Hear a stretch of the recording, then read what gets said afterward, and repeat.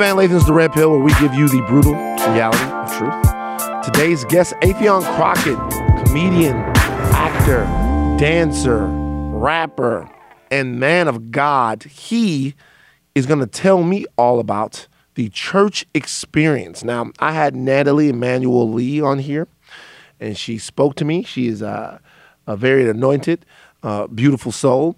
And we talked a little bit about why sometimes it's hard for me to go to church.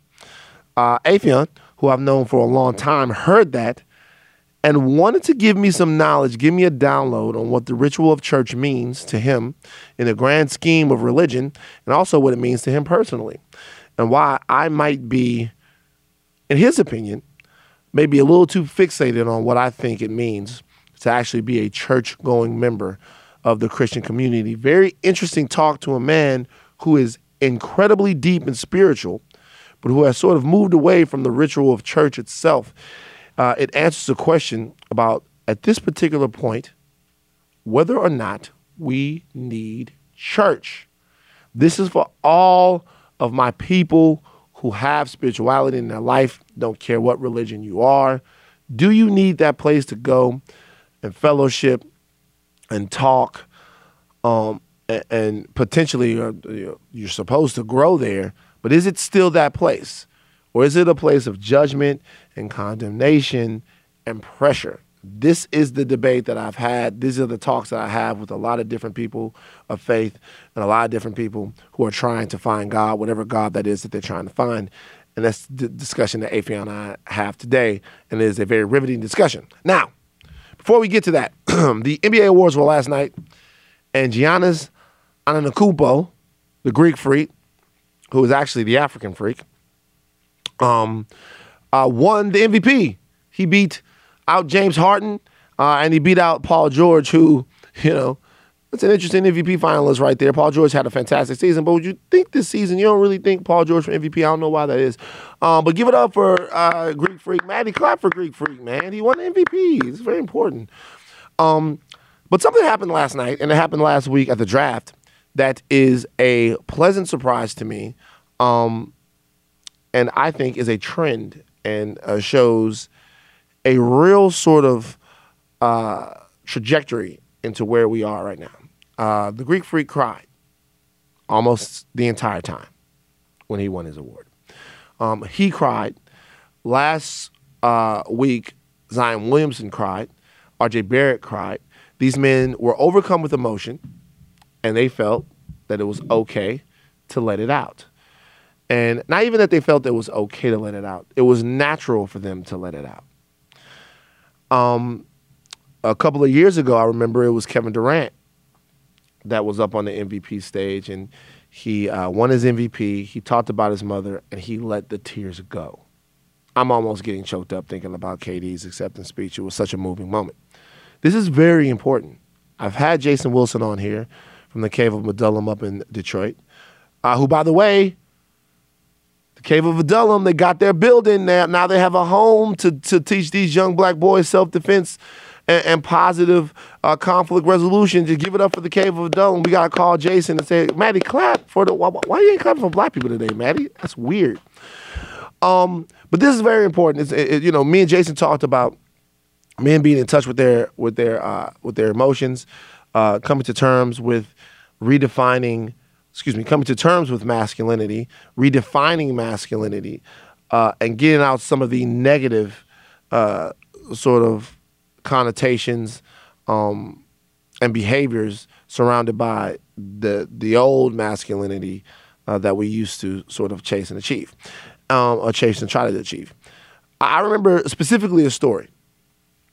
It's a story when I was a younger man, and Reggie Bush won his Heisman Trophy. A Heisman Trophy that now the Heisman people have decided somehow in a way doesn't exist anymore. The nigga was super fast, and nobody could tackle him, but because, he had a nice car, he's not the Heisman winner anymore. These people are wild to me. Anyway, when Reggie Bush won his Heisman, he cried. He cried talking about his mother and the man who raised him. He cried, okay?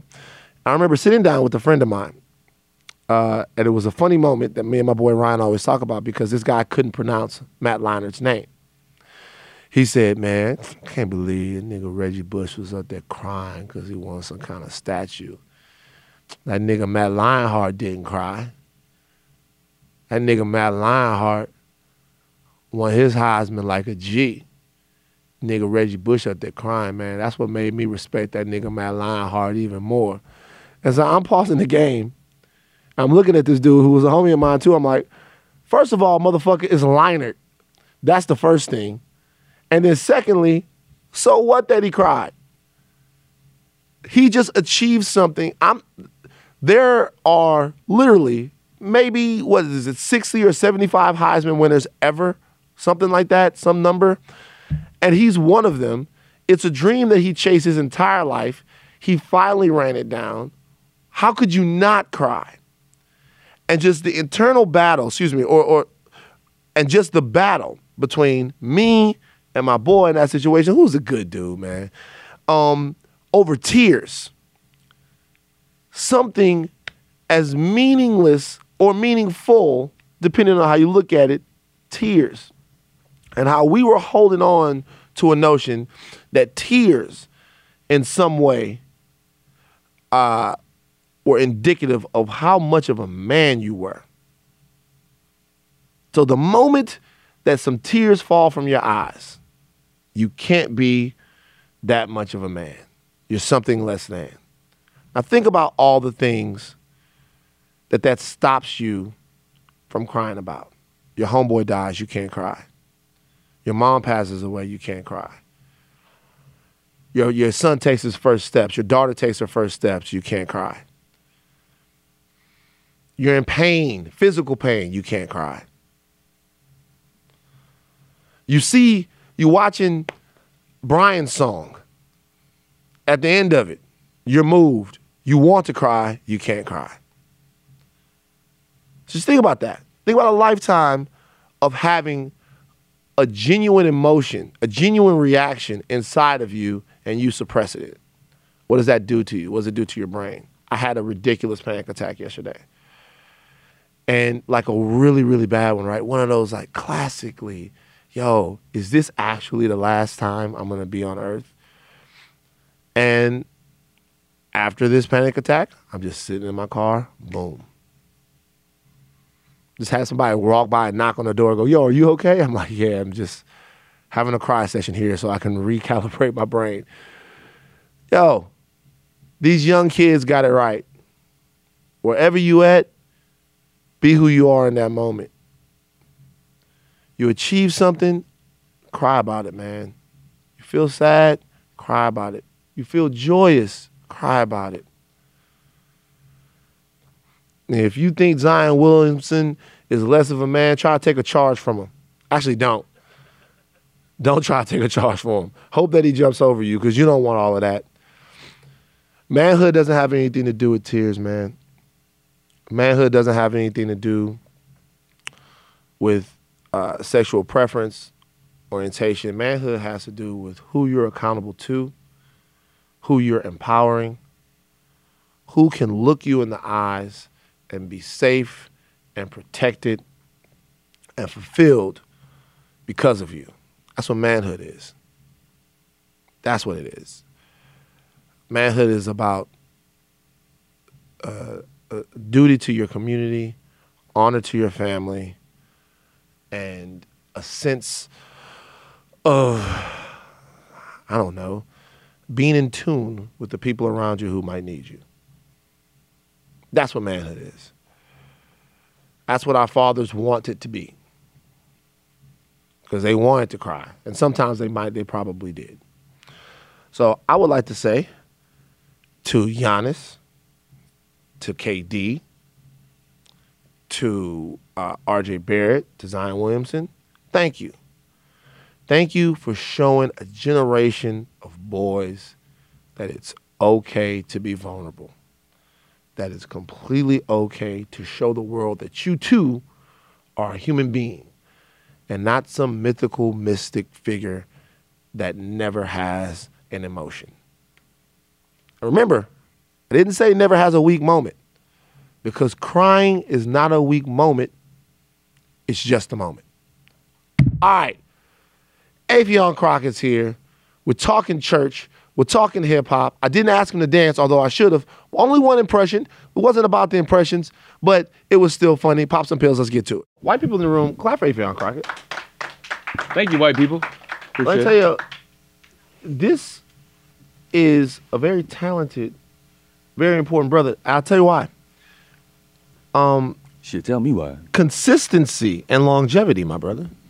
I'll take it. These things are very, very important. I'll take it. I've been seeing your face since back when I didn't even know that I wanted to move to Los Angeles. So it's been a long, long time you've been doing your thing, man. Yeah, man. It's a blessing to be here and to still be here. You know what I mean? All right. As vibrant and relevant as ever. Now, we were talking about you moving out to the Valley. Right. Like, people don't understand the difference in the LA scene in terms of the Valley and across the 101, but a lot of people move to the Valley now. Like, you never wanted to do the Beverly Hills, West Hollywood thing? Nah. I mean, Beverly Hills, you know, if I got that kind of bread, then I'll splurge on a $30 million house, but I haven't struck oil yet. You know what I mean? So, West Hollywood is too congested. Like, I don't like places in LA where people can't park if they want to come visit me, or it's like, you know, zoned out signs and all that. Like, you don't like that many places in LA then. The parking is ridiculous. But the Valley, the parking in the Valley is pretty sweet. That really? Yeah.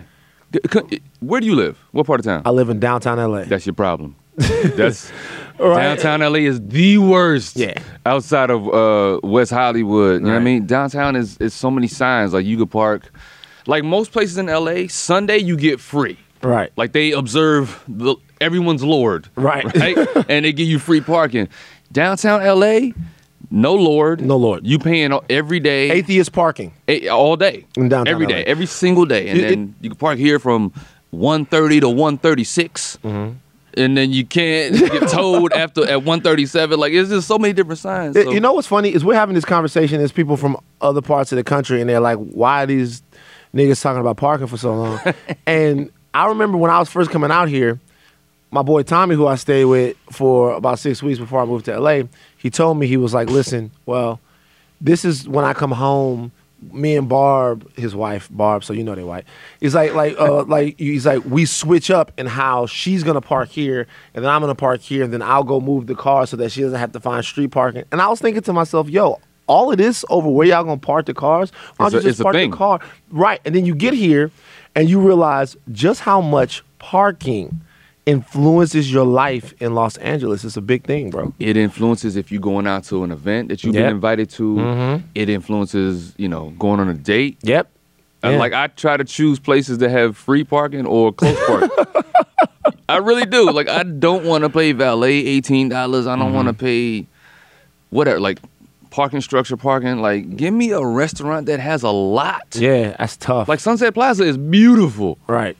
That is true. Although it's levels of parking. It is levels of parking. But also is like, we got to get off this. I have so much to say about parking. I won't be able to talk to this brother about anything else. Yeah, fuck parking. Yeah, fuck parking. We offer this fucking parking thing because we could talk about that all day. I do want to say this though. I was in a $30 million house a couple of days ago. Oh, I was in a few of them. Don't own any. Right. So what house was you in? And why? Went to a party.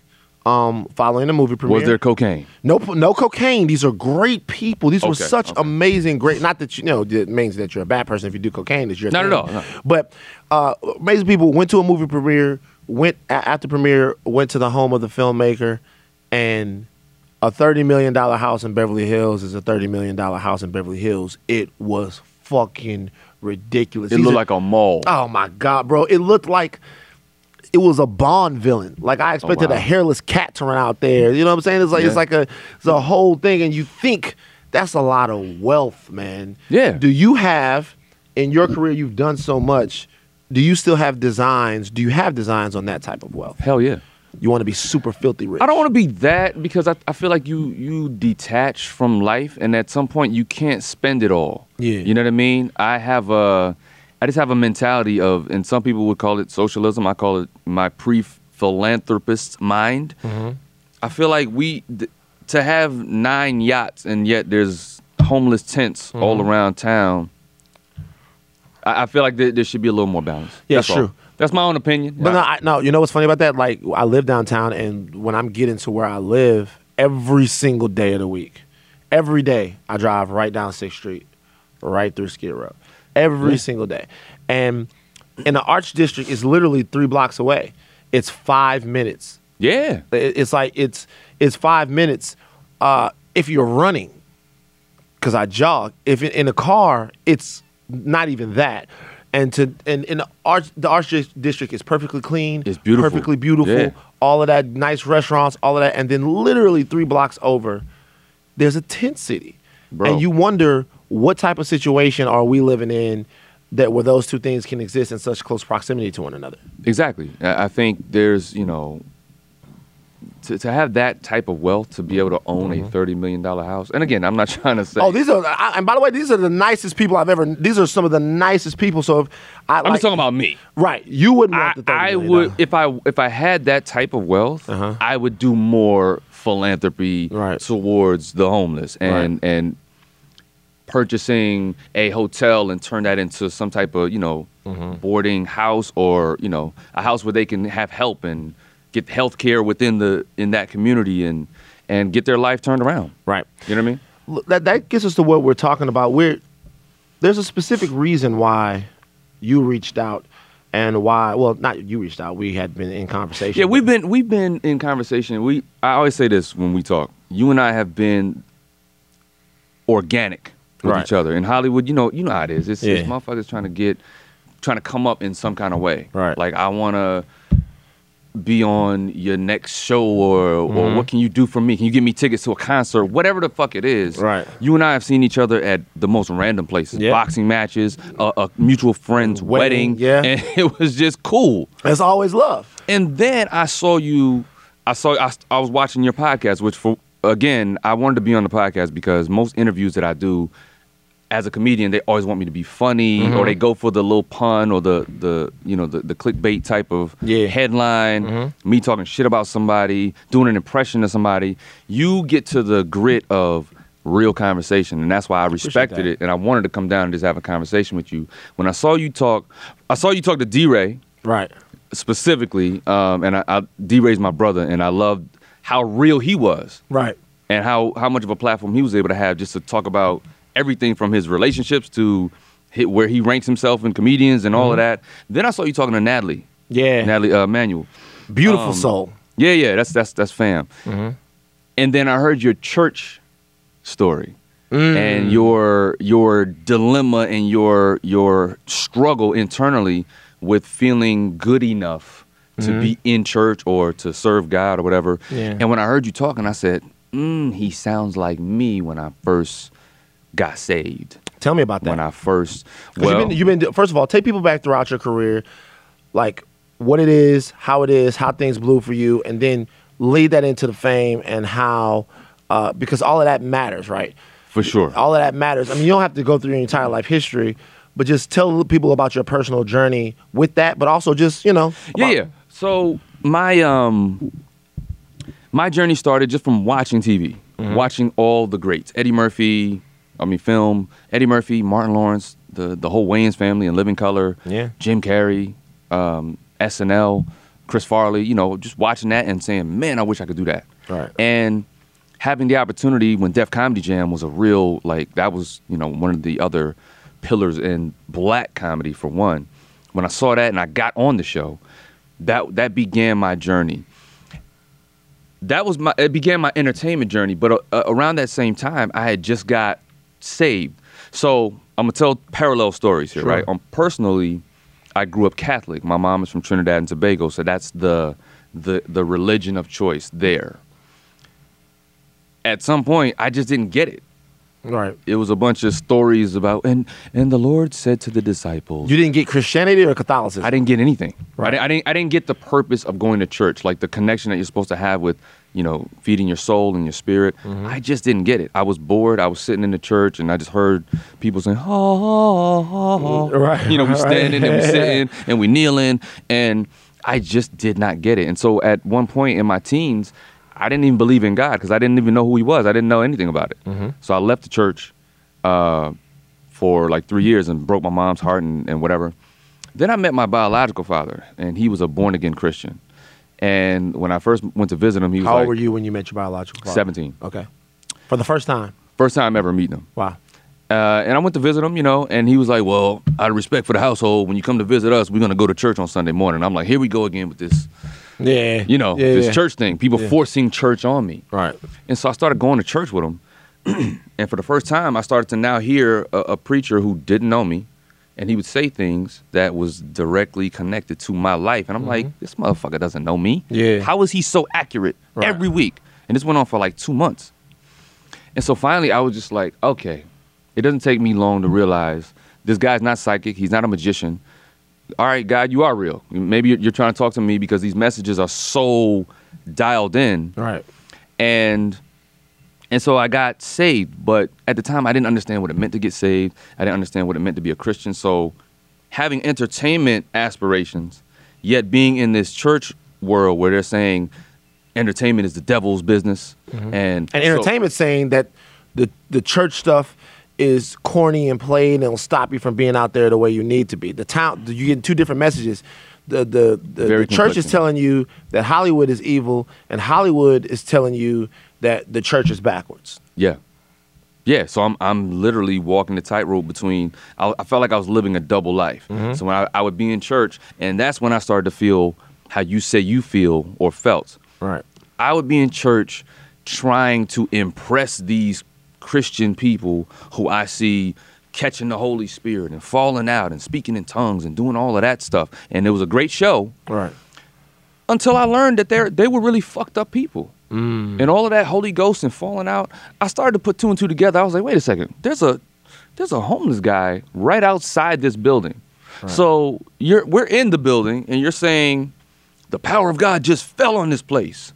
If the power of God, who's the biggest omnipotent, reachable, if the power of actual God fell on this building and all these people are falling out, why is the homeless man still sick and he just sleeping? He chilling. Right outside the building. It didn't make sense to me. Or even like the sound man, like they have soundboards and stuff, and they'll hire independent companies to come in and work the sound.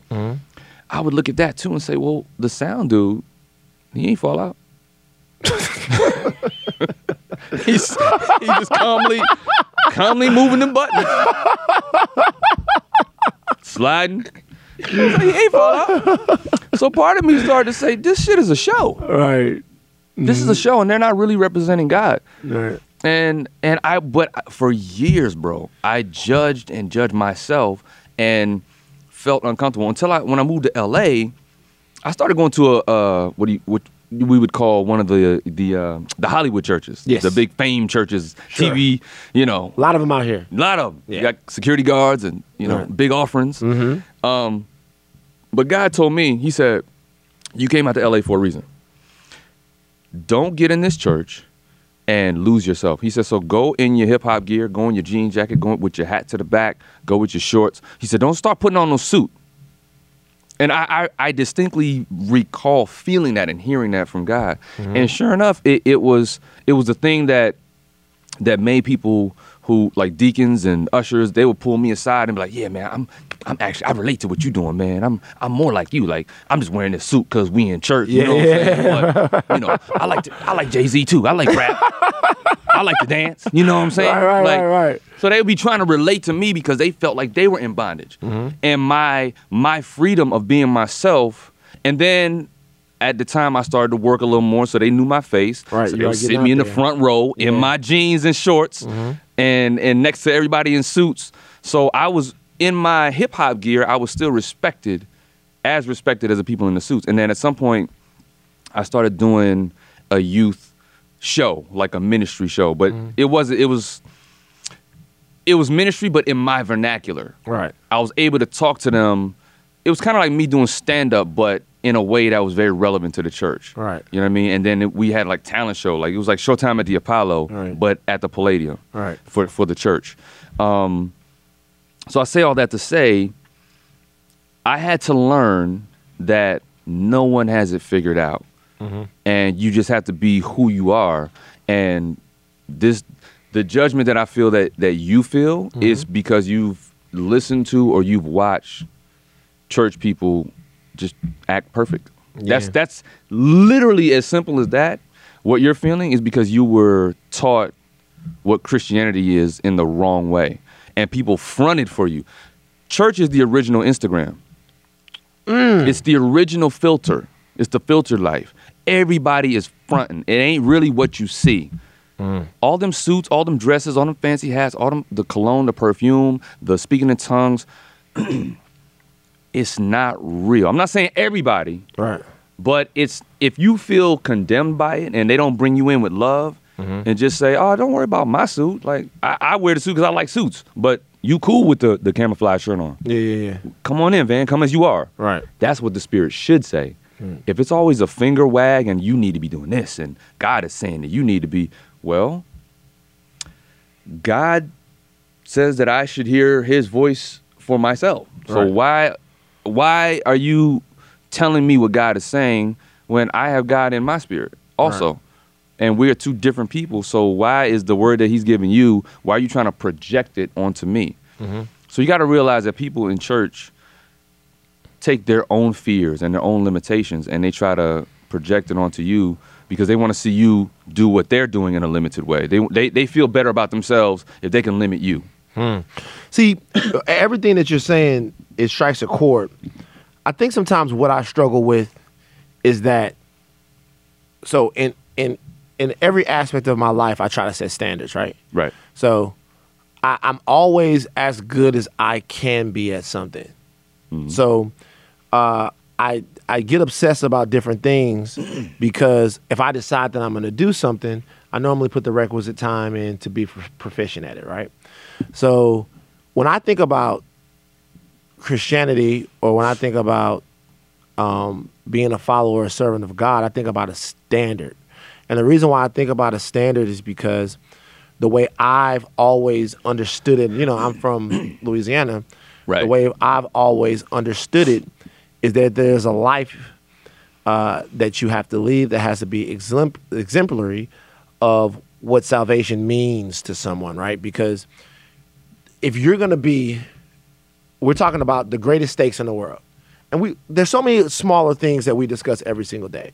But when we talk about what God has designed for the world, we're talking about life and death, eternity and damnation, but more importantly, grace and love, which people search for their entire lives and some of them never get it. Right. Some people live entire existences without grace and love, right? And they don't understand it, they don't have it, they don't get it. And my dad would say something. And my dad would say, the way that you show that you love God is through discipline. God is asking you for fellowship. He's hoping that you will fellowship with him. And in the hope that you will fellowship, he's asking you not to do a couple of things. I remember my dad told me, have you ever told a small lie? And I'm like, yeah, sure. He would go, at the moment that you told that lie, you chose that lie over God. And man, when you hear stuff like that, when you're like 5 or 6 years old, it makes you really take a step back from the entire thing because I go, how in the world could you ever choose anything over God? You could, like, how in the world could you ever choose anything over God? But we do it every single day. And I understand repentance, and I know that we're all broken and nobody's perfect. But I start to think, whereas I remember I was working with a trainer, and we're training basketball and we're doing all of these things, and I see these guys come in and they start jumping and they dunking. And I look at the trainer and I say, yo, am I ever gonna be able to do that off 2 feet like they're doing it? And he says, no, I can't make you dunk like them, but I can make you better at it. So my whole life is not a search for perfection. It's a search to get better at something, right? I just want to be better at the things that I'm doing. But sometimes it seems like the stakes are so high here that either you're in it or you're not. Well, in listening to what you just said, hopefully I can help in this way. Sure. Because I do want to, not that I need to help you, right? Oh, we offer you some help, brother. But I do want to just paint a different picture sure. so that you can maybe see it a different way. First, the thing you said, I respect the reverence that you have for your dad. So, and I understand how that could be. I understand now. How that can get in you. He also once told me, quick story, I was ironing. I'm sure I've told this story on the podcast before. I'm ironing with an iron. I'm trying to help my mom. I'm trying to iron so she doesn't have to iron. But I knew I wasn't supposed to be doing this. Iron falls on the carpet, burns an iron print into the carpet. My dad comes in, he sees the iron print in the carpet, he says, what happened? And I said, I was just trying to iron to help mom, thinking that there will be some sort of, oh, son, it's okay. You're just trying to help your mother. You made a mistake. He goes, you know what that is? I was like, what? He says, that's Satan's hoof print. I remember now, I'm 8 years old. And he says, you ain't here doing some shit you ain't supposed to be doing. And that was the devil that made you pick up that iron. And you know you all fucked up. And so it's not like we have money to go get that fixed. So imagine playing Nintendo and you look over and every time you try to relax in your room, you see the footprint of the devil right there. That's a lot to take in. I will take the journey with you on that. So my pops is very, he wants to raise the good people. No disrespect, but your pops is extreme as fuck. Those two stories, yes. The first one, I was just like, okay, the small lie, I understand it. And I had a good analogy I was going to give you to make it all better. But when you went to the devil's hook, I was like, okay, your dad is a motherfucker. Yeah, he is. He is. He is. He's extreme. Yeah. Yeah. Yeah. So you gonna need therapy for that one. Okay. I can't undo what your pops did, but love him to death. He's a good man. Of course. But look, when it comes to small lies, first of all, the hoof print. Your dad didn't choose love in that moment. He didn't choose to see that you were. It's not that you weren't supposed to be doing that. You were acting out of love to help your mom. Yeah. God would honor that. You know what I mean? Yeah. The small lie situation. Let's say you're in a relationship, right? Your girl is your priority. She wants you to come home. You tell her after work you're coming straight home to her, right? You stop off at a bookstore because you really want to read this caption in this book that really does something for you. Yeah. But you don't mention it to her because it's just something about you. You feel maybe embarrassed that maybe she looks at you like a nerd or whatever, right? And you just don't tell her about stopping. Or you prideful. You don't feel like you don't want to be checking in or whatever it is. Facts. Yeah. Right. It's not a big deal. Is that a white lie? Is that something that violated your relationship? I think not. You know what I'm saying? Yeah. So, and then going back to what you said about the standard that you feel like you have to live up to be a Christian, right? Understand, and look, I'm not a Bible scholar by any means, but the way I understand Christ and his example was when he was walking the earth and he was here and he was trying to tell people, look, I'm God. I'm the son of God. Through me is how you get saved and eternal salvation and the whole nine. But he did that with love. He did that with relatability. It was the Pharisees and the Sadducees, the church people, who were trying to put the rules and the standards on him. You can't heal people on a Thursday. It's Throwback Thursday. You can't be healing on a Thursday. It's TBT. Right. What are you doing? Yeah. And he's like, I'm the son of God. I can do what I want. Right. But it's not about the rules. It's not about the standards. Y'all serve me. Who are you to tell me? Right. He would go and hang out with the tax collectors and the sinners at the party, at the club. Jesus was at the club. Jesus was at the club. Right. He was at Sayers. Are you saying Jesus is D. Ray Davis? Jesus is D. Ray, who actually did play Jesus in a sketch we wrote on MTV. Yes. Yeah, I get it. He and when they questioned him when he was they said, why are you hanging out with these people? And he said, I didn't come to heal the healed. I came to heal the sick. So you're just a product of a lot of standards and ideals that were taught to you erroneously. Why do you feel like people feel so far away? What do you mean? I feel like there's a lot of people that when you see people lash out against the church, it comes from an internal feeling that it's something either artificial or everyone's insecure. Unattainable. Yeah. Everyone is insecure and they put on a mask to front like they know it all. Here's how I describe church. Church to me is like if someone got shot and they went to the emergency room and they walk in, they see all these doctors with the white coats, and you are looking at these guys and women with the white coats to help you get over your injury and heal you, right? Instead of taking you in and doing surgery and acknowledging, oh, you got shot, let me have compassion on you, let me do my job and do what I know to do to help you heal. What the church does, you come in wounded with this bullet wound, they'll say, don't come in here with that. Don't be bleeding all over this floor. Put on this white coat and pretend like you're one of us and look more like us. Put this white coat on and act like you have it all together. Don't act like you're wounded. So if you come into a church addicted to porn, if you used to be a prostitute, a drug addict, whatever your thing is, church, even though the word says come as you are, the church people judge the shit out of you. You come in with dirty sneakers, they're looking at you sideways. You come in with jeans on, they're looking at you sideways because you're supposed to have on a suit like us. So here you are, the bullet wound person in the hospital. You have on this white coat. The bullet wound is never healed. And now you're bleeding through the white coat. You have spots on the white coat. Right. You know what I mean? You're starting to show. And no one's doing anything to help you. That's my ideal of church. Like, there's all these people walking around with these suits on and these dresses on, faking like they got it all together, like they're the physician, like they're the ultimate healer, and they're all broken and trying to project perfection onto you and other people, and it's bullshit. Do you believe, what function, do you attend church now? No. I attend Bible study every now and then. But Bible study? Yeah. Now, what do you believe that there is a function that church serves? I do. There is a fellowship to it, but I don't think that it has to be every week. I don't believe that at all. I believe people go to church every week. A lot of times it's to serve the business of the church. To get Expound them, on that. To get them offerings, and tithes and all. Like they schedule church every week to get money. That's my belief. Because why would I go to church every Sunday and hear a dope message, right? I hear a great message on Sunday. When do I have time to act that out and to perfect what I just heard?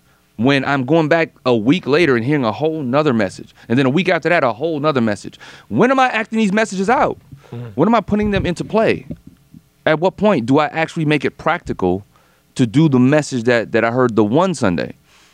So for me, I feel like church is unconventional. Jesus didn't gather once a week or he did it as the anointing led him, and he traveled with it. You know what I mean? He wasn't in one building, one place all the time.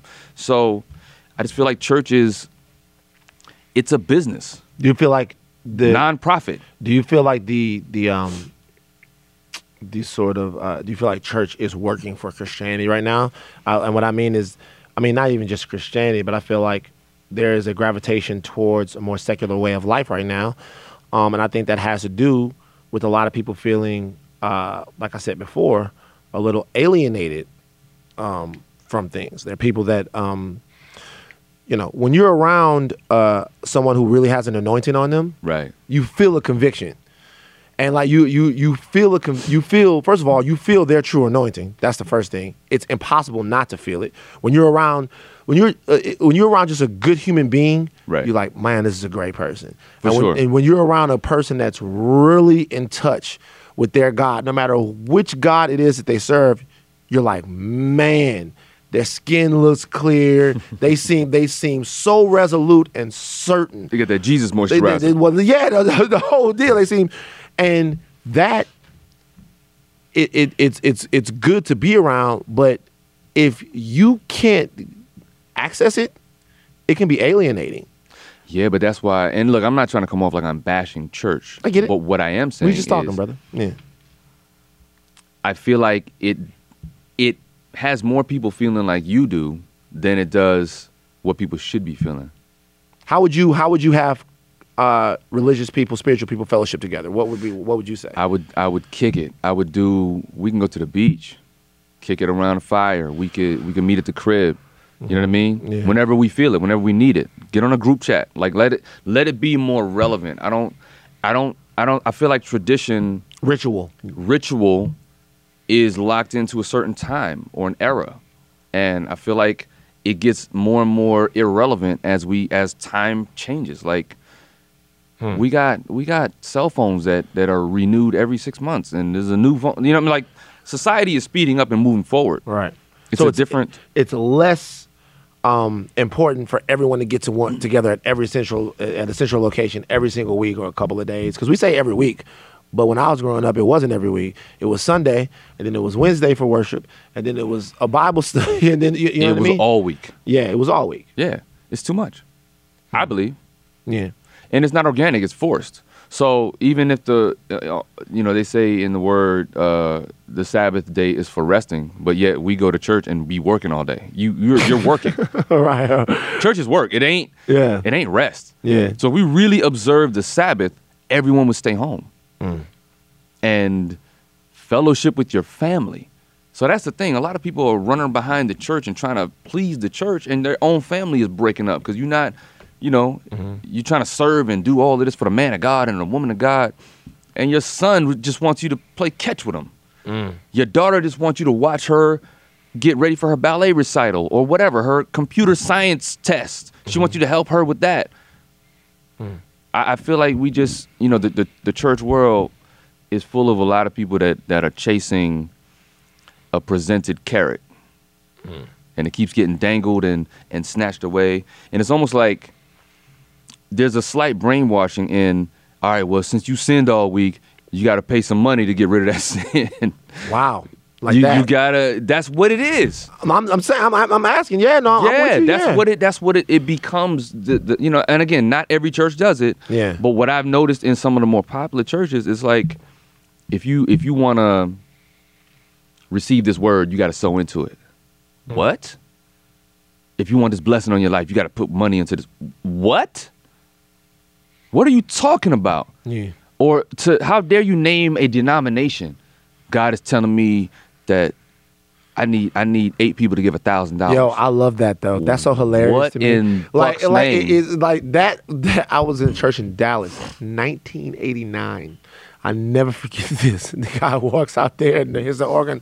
And I'm like, before I even get started tonight, God told me somebody got $100 bill in this audience, and them people lost their.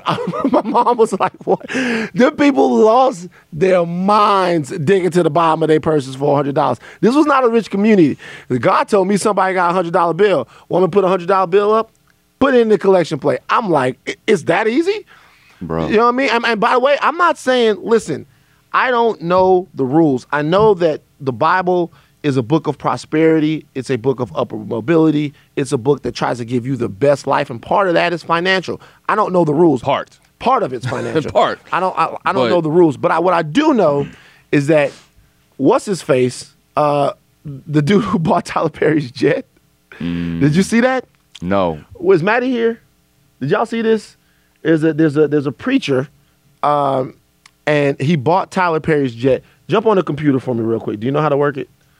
Is it Creflo? It's not Creflo. Shout out to Creflo. Shout out to Creflo. Creflo doing this thing. Nah, it's the you know the guy right away.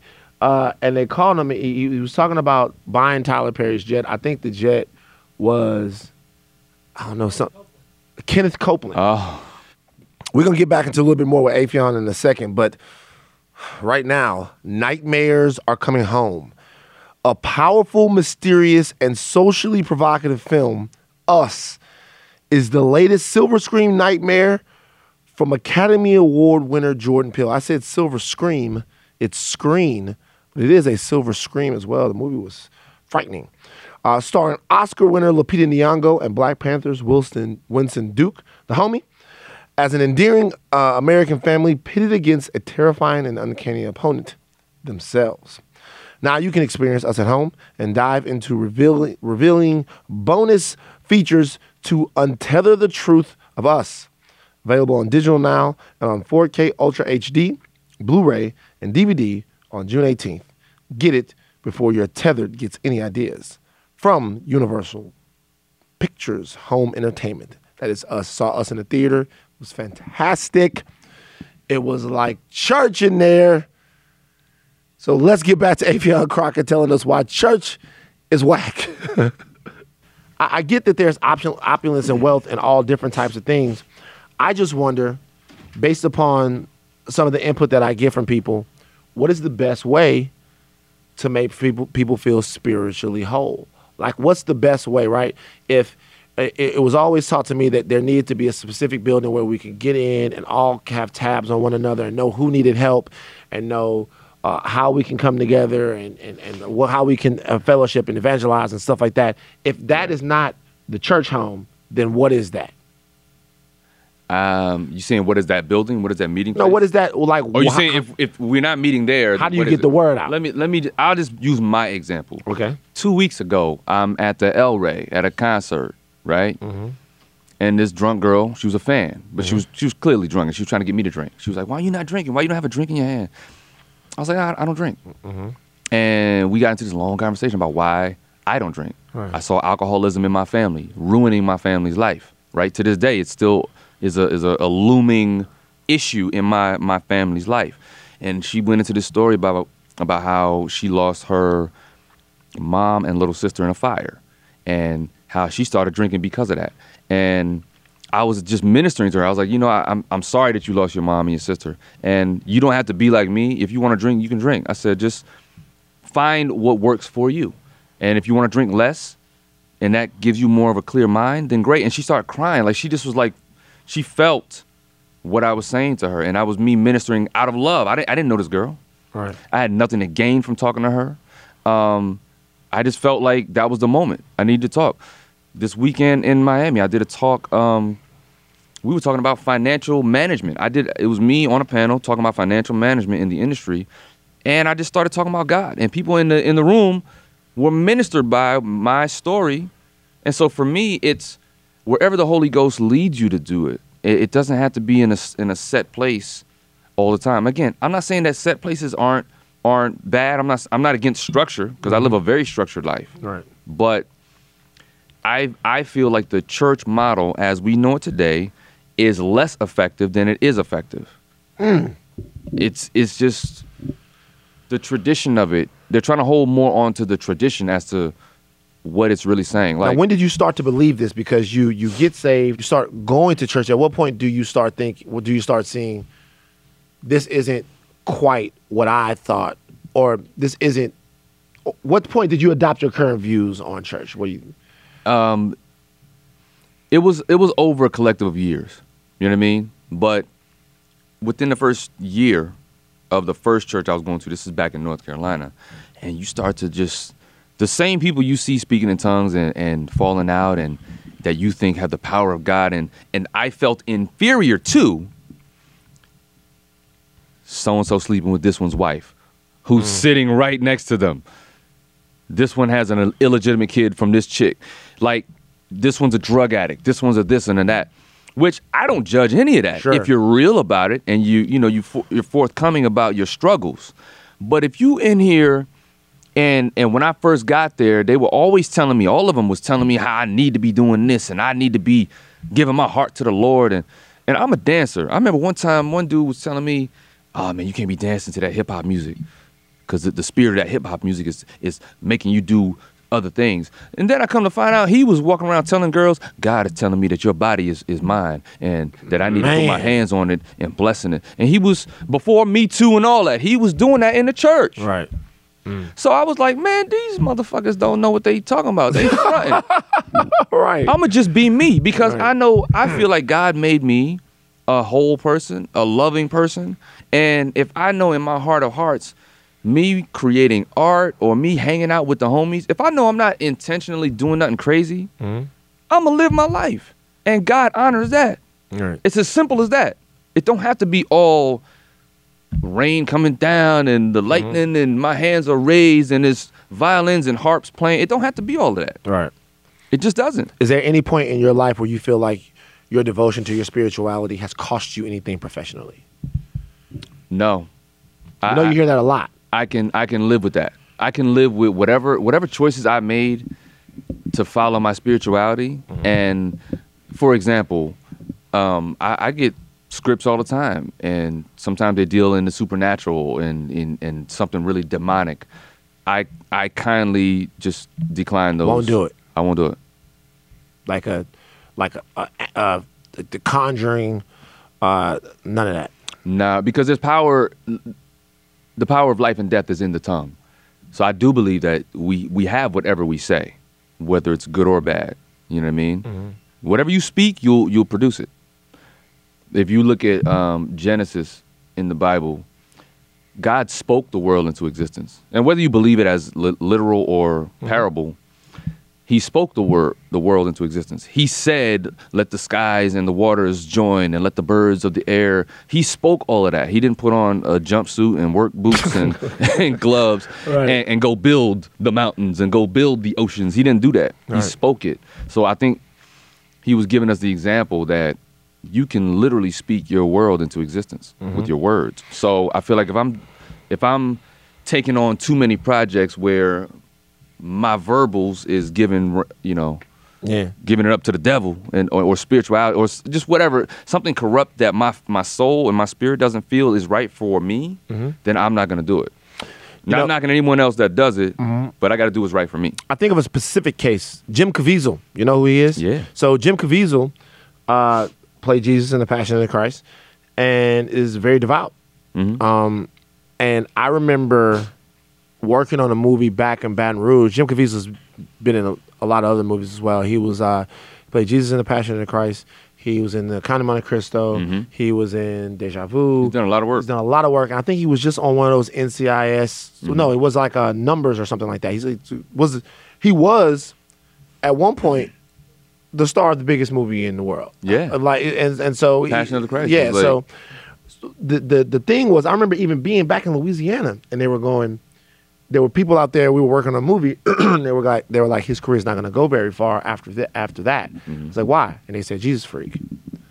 And I was like, what? It's like they said that Jim, for whatever reason, and I don't know him, I've never met him, but he would be on set trying to minister to people, talking about God, and that it was rubbing people the wrong way. He thought he was Jesus. Well, he was a method actor. Right. He went in. Right. And that and they were like, if you're going to be out there in Hollywood, it's very hard to be proud of of loving God and be successful at the same time. Right. Have you found at all that that's been your experience? No, because I don't force it on people.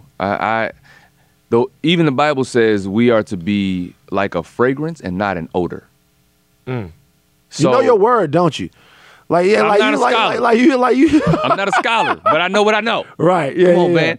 So it's like this, right? If I come up to you and I stink, you're gonna be like, I don't want to be near him. Yeah. You know what I mean? If I got a cologne on that, you're like, yo, what is that? I want to know what you have. Like, what is? That's how Christianity should be. So if you see me in my demeanor and I feel my energy feels good. And you like, man, what is it about you that's different? Like you said, sometimes you're around certain people that have the anointing, and you want to know, like you want what they got. You want what they got. So I don't force nothing on anybody, and I try to just be relatable. That's it. What works for me, and I'm cool in my corner doing that. And it's not until like this conversation afforded itself, and you're open to it. Sure, we can have a conversation. I'm down to have a conversation with you, but I ain't here to force nobody into nothing. I got Muslim friends. I got Buddhist friends. Like, we good. Yeah. We are all good. I don't judge nobody. I don't, say that there's a wrong way or right way. Going back to the word, if you have not love, none of these gifts and accolades mean anything. You just got to have love in your heart and really, really, approach people with that. And you don't. And like, was there ever a time where you got caught up? You out here, your face is on the TV. You're doing all of this stuff. You're having success. Was there ever a time where you lost it for a little while? You got caught up. You. In what way? I mean, just like from the Hollywood scene, you fell away. You slipped away from. I mean, yeah. There's. I'm a man who has had access. Right. You know what I mean? And my struggle is women. Right. You know what I mean? Mm-hmm. Women in sweets. That's what I say. My vices are. Well, women in sweets. Yeah. Women in cupcakes. Yeah, but I don't drink. I don't do drugs. I've never done any of that. Right. It's just not my thing. Mm-hmm. And it's been offered to me, but I'm just like, nah, I'm good. Right. So, yeah, my version of getting caught up, most men would say that's kind of normal. You know, you just date a few women here and there, and that's my thing. But I've never strayed too far away from my path or from my sanity out here. Yeah, but even with the women, do you ever catch yourself and like, I'm wilding too much? Oh, for sure. Son, yeah, I'm sure. Wilding too much. Like you in Toronto, it's banner weekend, man. And it's like, and I'm half Trini too. It's right, like you in Toronto, it's banner weekend, and you like, man, when I get back, I'm gonna pray a little more. Yeah, it's Friday. I'll get back, Tuesday. But when I get back, I'm gonna drop an offering in the plate this time. I need to pay this one away. Yeah, but it's because another thing that happens is once you proclaim it, now people are looking to poke holes in it, right? Yeah. So that's why you just gotta be quiet about it. Once you proclaim it, you can't wear the Bible T-shirt all the time. You tell people, you say, I love God. I am a Christian. I am trying to live my best life through worshiping and understanding not only my relationship with God up in heaven, but my relationship with my fellow man. See, every way that I feel in life is informed by the reality that there is a deity over us. For sure. And the reason why that is because I think that there is a higher power that made a dynamic system of life that Absolutely. We're all supposed to live, and in that is morality, fairness, and equality. If I didn't think that, if I didn't really sincerely believe, that there was something higher than this, I don't think that I could be a good person, because if I thought that in X amount of time I was going to check out, and then after that there was eternal nothingness, right. and there was no one that I was going to have to answer for, I don't see how I wouldn't be a reckless hedonist. Right. Like to me, that's just what I would do. But now, when I'm concerned about, when I'm concerned about the treatment of our sisters, the treatment of black people, the treatment of indigenous people, the treatment. Well, I'm concerned about all of these things. Yeah. I'm concerned because I believe that these people are breaking the order of God. For sure. And that bothers me. So. And I say all that, that preamble to say, with your atheist friends, your friends that don't believe in God, because anyone that has a belief in a higher power has some sort of compass most of the time. Sometimes they don't. But I have a lot of friends who are the most brilliant, amazing, beautiful, dope people that I know that actually have no sort of religious background. How do you deal with them? Do you... Do you try it all to... No, I don't force anything. I deal with them as human beings. And my dad, people back home get on me about that. They go how can you... But that's judgment. That's judgment to say, how can you consort with these types of people? Bro, I give them love. That's it. I sit down with them. We chat. We don't even talk about God. Right. You know what I mean? But eventually, if it comes up, I'll be happy to share. I remember Joyce Meyer. You know who Joyce Meyer is? Yeah. Joyce Meyer said her hairdresser for like 18 years, atheist. She said she just went in every week and just chopped it up with her like homegirls and just laughed and just maintained that relationship. And then one day the girl was finally like, I need help. I need to know what you know. And you know what I'm saying? Yeah. So I'm not here to save everybody. Jesus already saved the world. You know, right. If you prescribe to that, if you are a Christian and you believe that word, Jesus already saved the world. I'm not Jesus Jr. I'm not Holy Ghost Jr. Right. So I don't have to save everybody. And you cannot answer a question that's not being asked. So somebody's like, I don't want what you want. You can't force it on them. Right. If you want to know, great, I'll tell you my story and what works for me, but I'm not here to change and force anybody to believe what I believe. I'm just here to spread love and to make sure that I'm doing my part in the humanity cycle. That's it. You're a comedian. I am. Easy question. Who's the funniest man to ever walk the face of the planet? Jesus. Yeah, I don't know. That's comedy is too subjective for there to be a GOAT. I hear these conversations all the time. Why is there always a GOAT chosen then? If it's too Think subjective. about this, Van. Because we've had this conversation before about boxing. Right. We'll talk about that in every category. Yeah. Right. There's only one category that me and my boy John O have determined that there's one name that is always named as the GOAT, and that's martial arts. As soon as you say martial arts, Bruce Lee. Bruce Lee.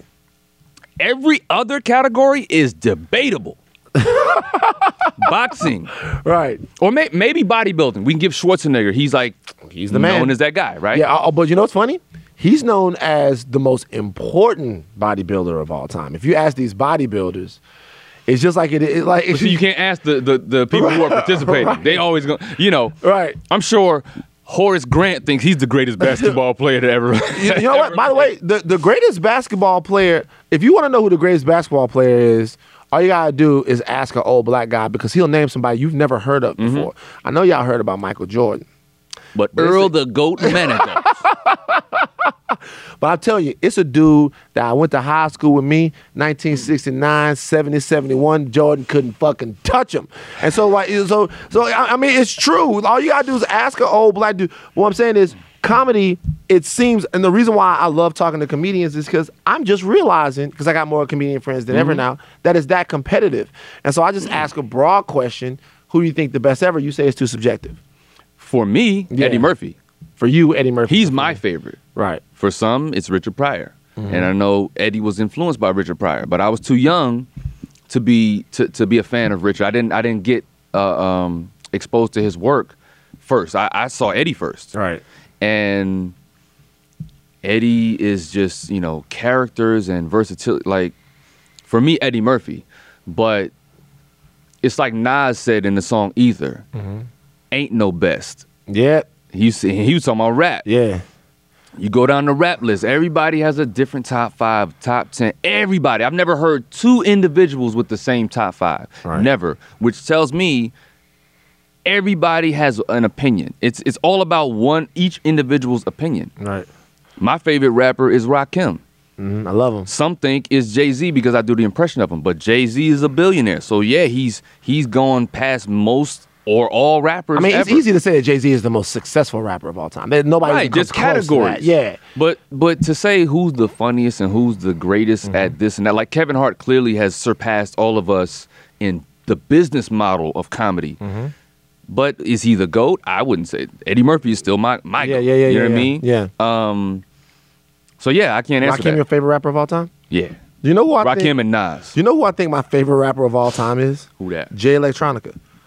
That's my favorite rapper ever. But why? Because you're from Louisiana. Not even so much because I'm from Louisiana. Because if I was going to create a rapper in terms of content, delivery, and even the finer points of what they put into their rhymes and the fact that they can just straight out spit and make great songs, that's who I would choose. That's the rapper I would create.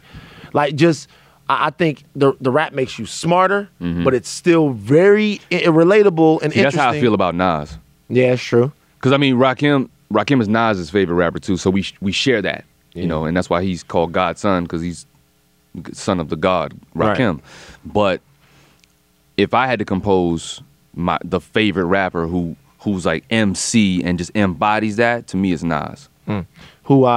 So I was at Dame's house one time, and name drop. For whatever static that Hove and Dame have had, I asked Dame, I was like, yo, what's the better song? I Take Over in Ether.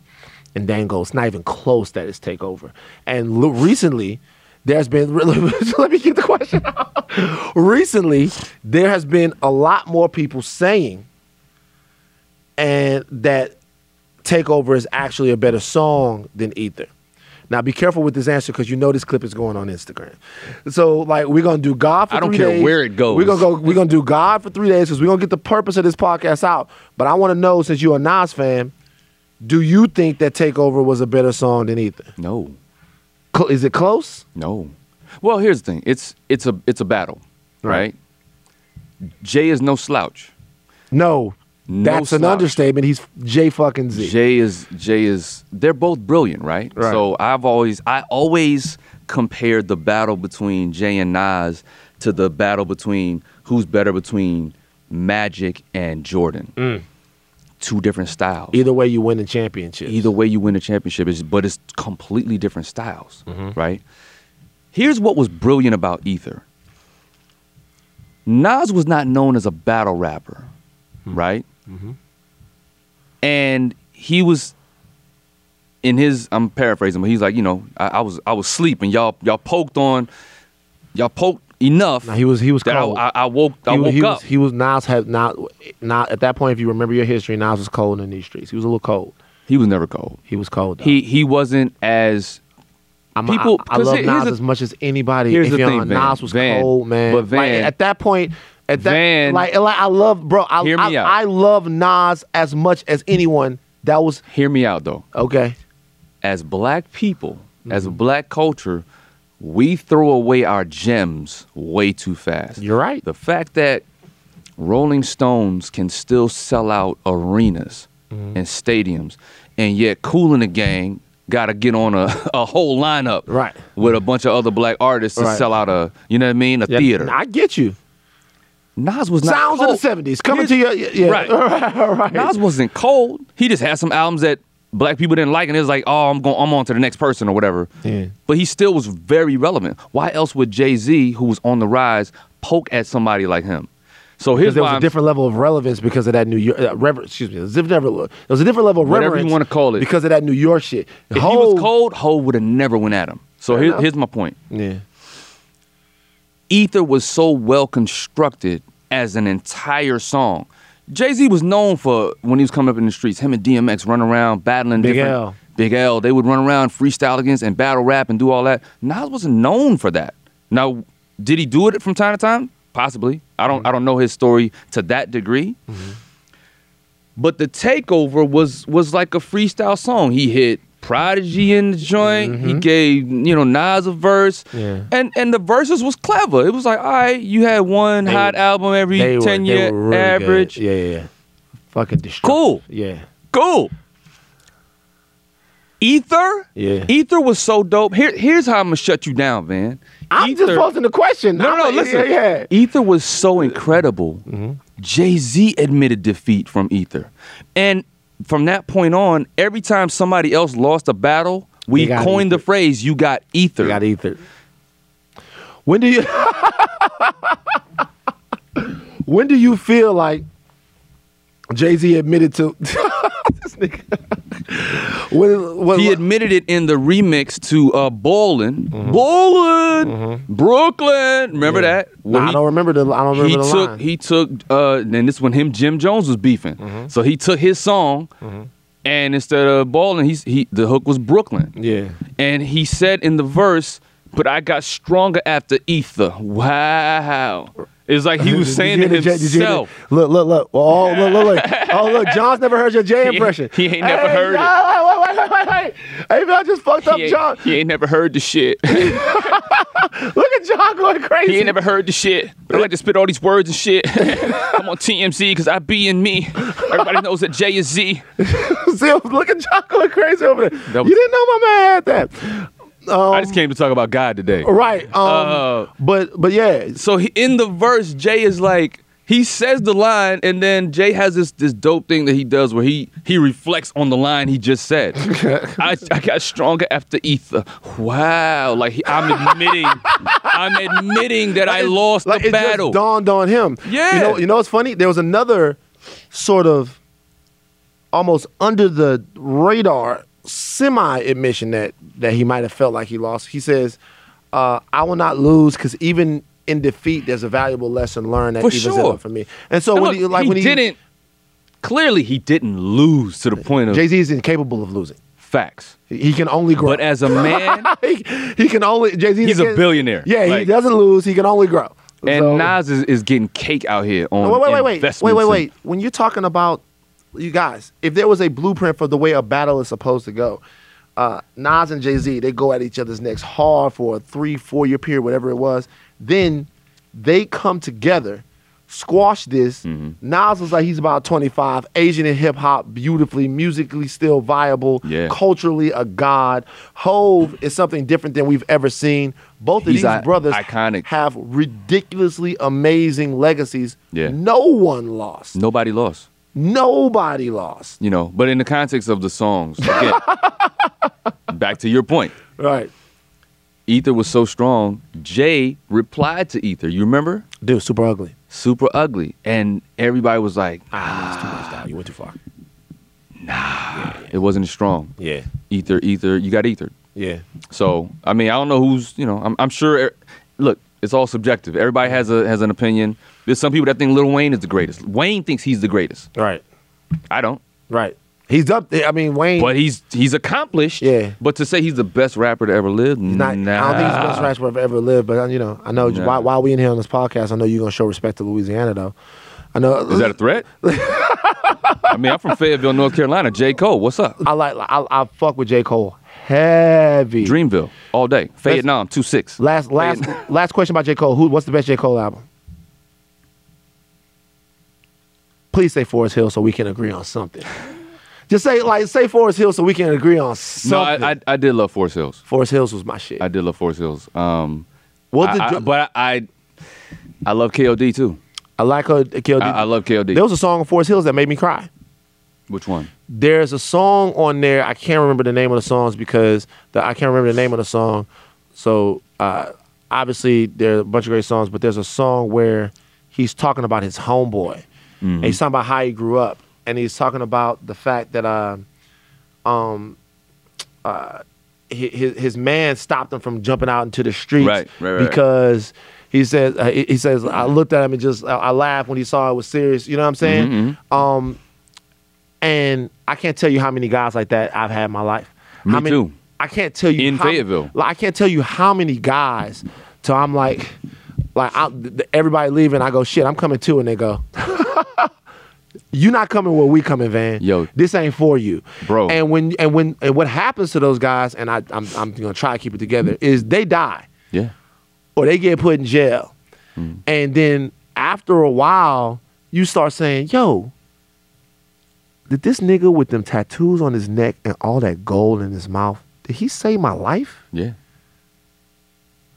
This happened to me 6 times in Fayetteville. Talk about it.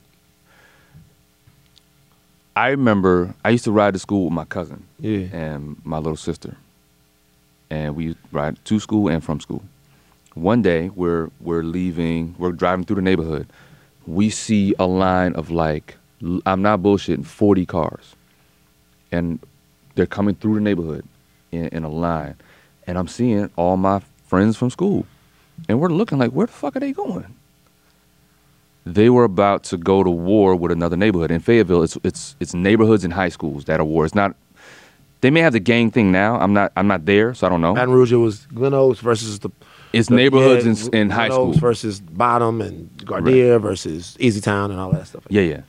So they was about to go to war up in the shopping center parking lot against another neighborhood, and they all were strapped. Everybody was strapped, and I was like, why didn't they tell us about this? Or they kept that. It was like the underground communication went around, and that was just one time. And another time, one of the cats was on the block, and he saw me dancing or whatever, and then they was about to leave, and I was like, "Where y'all going?" He's like, "Don't worry about the fuck we going." He said, "Just keep doing that dancing shit. Go to the crib, man. Enjoy your family." Word. You know what I'm saying? Yeah. And that used to happen to me all the time, because I tried to think I wanted to be in that life, but it's like, nah, they was the dudes was. And you talk about God, that's God. All day. That's God right there working in your life. That's God. Man, angels don't always look the same way.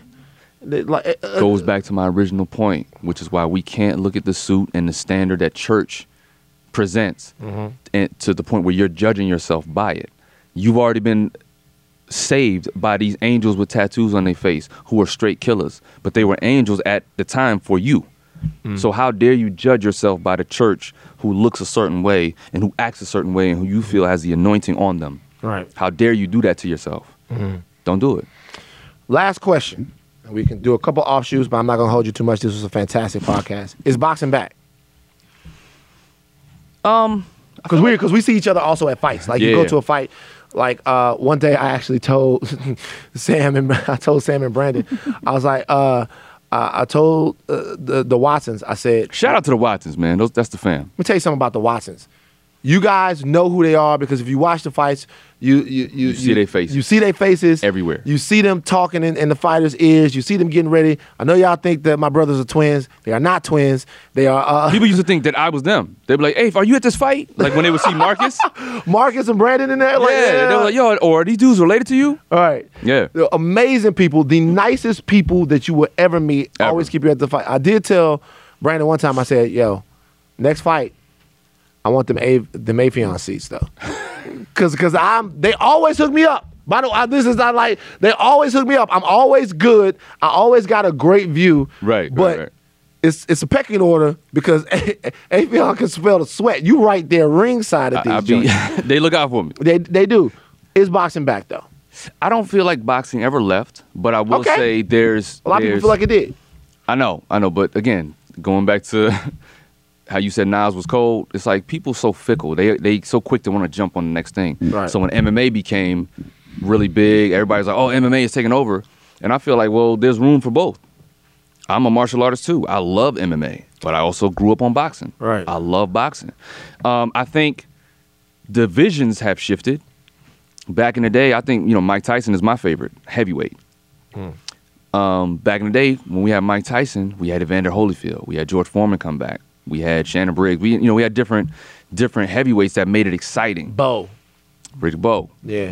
Lennox Lewis. Even secondary guys. Like you could watch Razor Ruddock or Frank Bruno or any of those guys and be. But it's going to give you an exciting fight. It's going to give you an exciting fight. Those weren't the best heavyweights, but they were good heavyweights to watch. The heavyweight division is making its way back. There's a lot of excitement now. You know what I mean? It's getting deep too, dog. It's getting deep. Yeah. Tyson Fury is cleaning up his mental, and he's showing people like, yeah, I'm tall, I'm awkward, but I got technique. Yeah, he can fight. I'm actually throwing combos out here and parrying. I'm doing all kind of shit. Yeah, he can fight. Deontay Wilder. You know what I mean? He's not as polished as most boxers, but he's a brawler. Yeah. He's proven. Best right hand I ever saw. He's proven, and he's got a chin. He's taken some real lumps, and he stayed on his feet. Right. Against some legit guys. So Anthony Joshua, people was always asking me who between Joshua and Wilder, and I always said, well, Joshua doesn't really have a chin, and he doesn't have as much stamina. And we saw gasses every fight. Out around round 5-6. Yeah, he's gassed. Right. And then he just got knocked out. Yeah. He quit. Yeah, he quit. So I knew. I think Joshua too diesel, bro. He there are heavyweights that he doesn't. There have been big heavyweights and guys who are huge, but he looks blocky. He is huge. He needs to lose a little weight. Yeah, he's big. He needs to lose a little weight. I mean, that sounds right for a guy whose body fat is probably around 5 or 6%.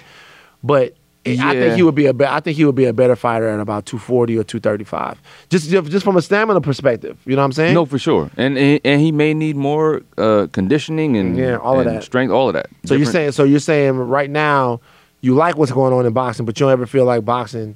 Nah, I don't think it ever. I mean, because again, when the heavyweights kind of faded out, then it went down to the lighter weighted guys. That's where we have the Mayweathers, the Pacquiao, the Cotto. Like it's a shitload of those boxers that carried it in the lighter weights. Mm-hmm. So I don't think it went anywhere. Who's the best fighter in the world? Ain't no best. Man, that's the name of the podcast, by the way. The name of the podcast, I'll tell you why the name of this podcast is Ain't No Best. Because that's been the theme. Ain't no best way to be a Christian.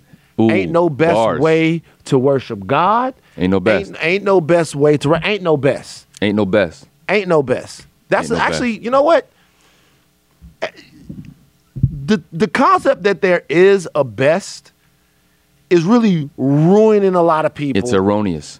It gives you a false aspiration to try to reach. Because even the best, even the ones that reach the pinnacle, eventually start to fall. And some of them can't handle it. So if they didn't give themselves that competitive, I'm going to be the number one. As soon as you get to number 2, right, you don't know what the fuck to do. You remember like a week or two ago, I think Khaled got on his story or whatever and said something about, man, he wanted to debut at number 1. He wanted to debut at number 1. So it's like,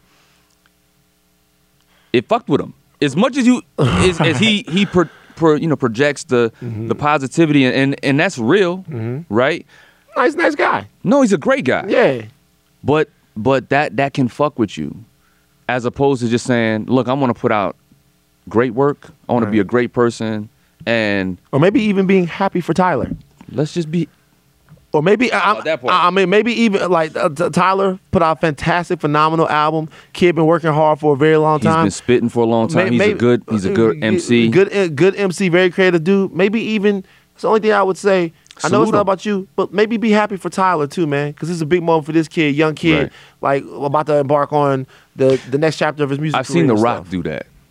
Like whenever he had a movie, one time he had a movie that tanked, and he was like, "Man, but salute the movie that kicked my ass." Right. You know what I mean? I'll be back on the next one. I'm still having fun. I'm living life. It's like we have to be the best we can be, but as far as who's the best in the world, ain't no best. Ain't no best. Give it up, white people, for Affion Crockett. All right. 2 white people. 2 white people. Listen, we used to have 3 white people. Okay. And then what happens is we start off with more, and then people gotta go do stuff because it's a work day at TMZ. I mean, this is TMZ. It is TMZ. I'm just for John's sake. This is not even gonna go in the podcast. Just give him one more of one of your best impressions, if you don't mind, just for John, because he's never heard you before. John, you guess who he's doing. This is not going on anything because it's not about this man doing this. I'm not. Come on, man. Okay, John. Okay, fuck out of here, man. Okay, TMZ. TMZ, what the fuck is TMZ, man? What the fuck is TMZ, man? Okay? I know what TMI is. Fuck out of here, man. Okay? Fuck out. Hey, that's crazy.